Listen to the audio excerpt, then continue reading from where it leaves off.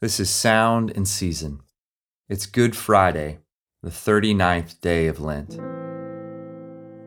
Our passage today comes from the Gospel of John, chapter 21, verses 1 through 14.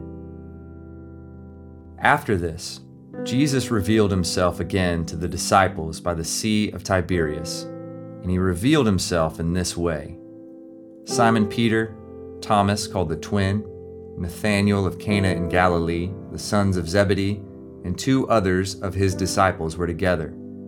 Simon Peter said to them, "I am going fishing." They said to him, "We will go with you." They went out and got into the boat, but that night they caught nothing. Just as day was breaking, Jesus stood on the shore, yet the disciples did not know that it was Jesus. Jesus said to them, "Children, do you have any fish?" They answered him, "No." He said to them, "Cast the net on the right side of the boat, and you will find some." So they cast it, and now they were not able to haul it in because of the quantity of the fish. That disciple whom Jesus loved therefore said to Peter, "It is the Lord." When Simon Peter heard that it was the Lord, he put on his outer garment, for he was stripped for work, and threw himself into the sea. The other disciples came in the boat, dragging the net full of fish, for they were not far from land, about 100 yards off. When they got out on land, they saw a charcoal fire in place, with fish laid out on it and bread. Jesus said to them, "Bring some of the fish that you have just caught." So Simon Peter went aboard and hauled the net ashore, full of large fish, 153 of them. And although there were so many, the net was not torn. Jesus said to them, "Come and have breakfast." Now, none of the disciples dared ask him, "Who are you?" They knew it was the Lord. Jesus came and took the bread and gave it to them, and so with the fish. This was now the third time that Jesus was revealed to the disciples after he was raised from the dead. This is the word of the Lord. Thanks be to God. What were the disciples supposed to do? For 3 years they had been at Jesus' side, but now Jesus was gone. Of course, Easter had changed everything. They had never been so wondrously surprised in all their lives, but Jesus had disappeared just as mysteriously and miraculously as he had appeared that Easter morning. What were they supposed to do now that Jesus was risen? Peter and the other 6 disciples from Galilee head home to do what they've always done: go fishing. Perhaps they're discouraged, perhaps they're confused. Peter has a wife, so perhaps he's simply going home to provide. The text doesn't tell us, but it does tell us that these lifelong fishermen fish all night and catch nothing. Can you imagine their discouragement?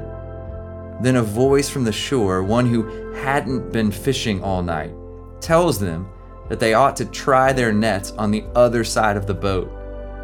There's no indication yet that the disciples recognize the voice, and whether to humor the suggestion or because they simply figured they might as well try, they cast their nets once more, and they caught so many fish they were not able to haul in their nets. Peter cries, "It is the Lord," and jumps straight into the sea, not bothering to wait until the boat makes it to the shore in his excitement to see Jesus. In Luke 5, there was another miraculous catch of fish. And these men, in that moment, were called to leave all they had to become fishers of men. Here, in John 21, following another miraculous catch, Jesus invites them once again to partner in his work. But breakfast is already ready. He doesn't need their fish. He is already cooking breakfast for them over a charcoal fire. Why is it important that it's over a charcoal fire? Because in chapter 13, Peter told Jesus that he would follow him even unto death. But 3 times over the light of a charcoal fire, Peter denied even knowing Jesus. But Peter's sin is no match for Jesus' grace. Jesus comes towards this man who denied even knowing him in love and in friendship, cooking him a meal and inviting him back into the work of ministry. Lord, hear our prayer and let our cry come to you. Let us pray. Our Father, like Simon Peter, we confess that we have denied you in word and in deed. We are not worthy to be called your servants, but you have not treated us as our sins deserve. Instead, you did the unthinkable. You put forward your one and only Son, the Son that you love, as a sacrifice. You tell us that if we received his perfect record as a gift, we can rest fully assured that your love will never, ever let us go until we, the ransomed church of God, are saved to sin no more. Spirit, keep us in awe of this gospel through joy and sorrow, through every triumph and every failure. Whether we preach or fish or change a diaper, may we remember and rejoice that you know us, you love us, you have seen fit to call us your own, and you will never leave us. Open our ears to always hear your voice, and ready our hearts to obey you at every turn until we see you face to face. O Lamb of God, who takes away the sins of the world, have mercy on us. Glory to the Father, and to the Son, and to the Holy Spirit, as it was in the beginning, is now, and will be forever. Amen.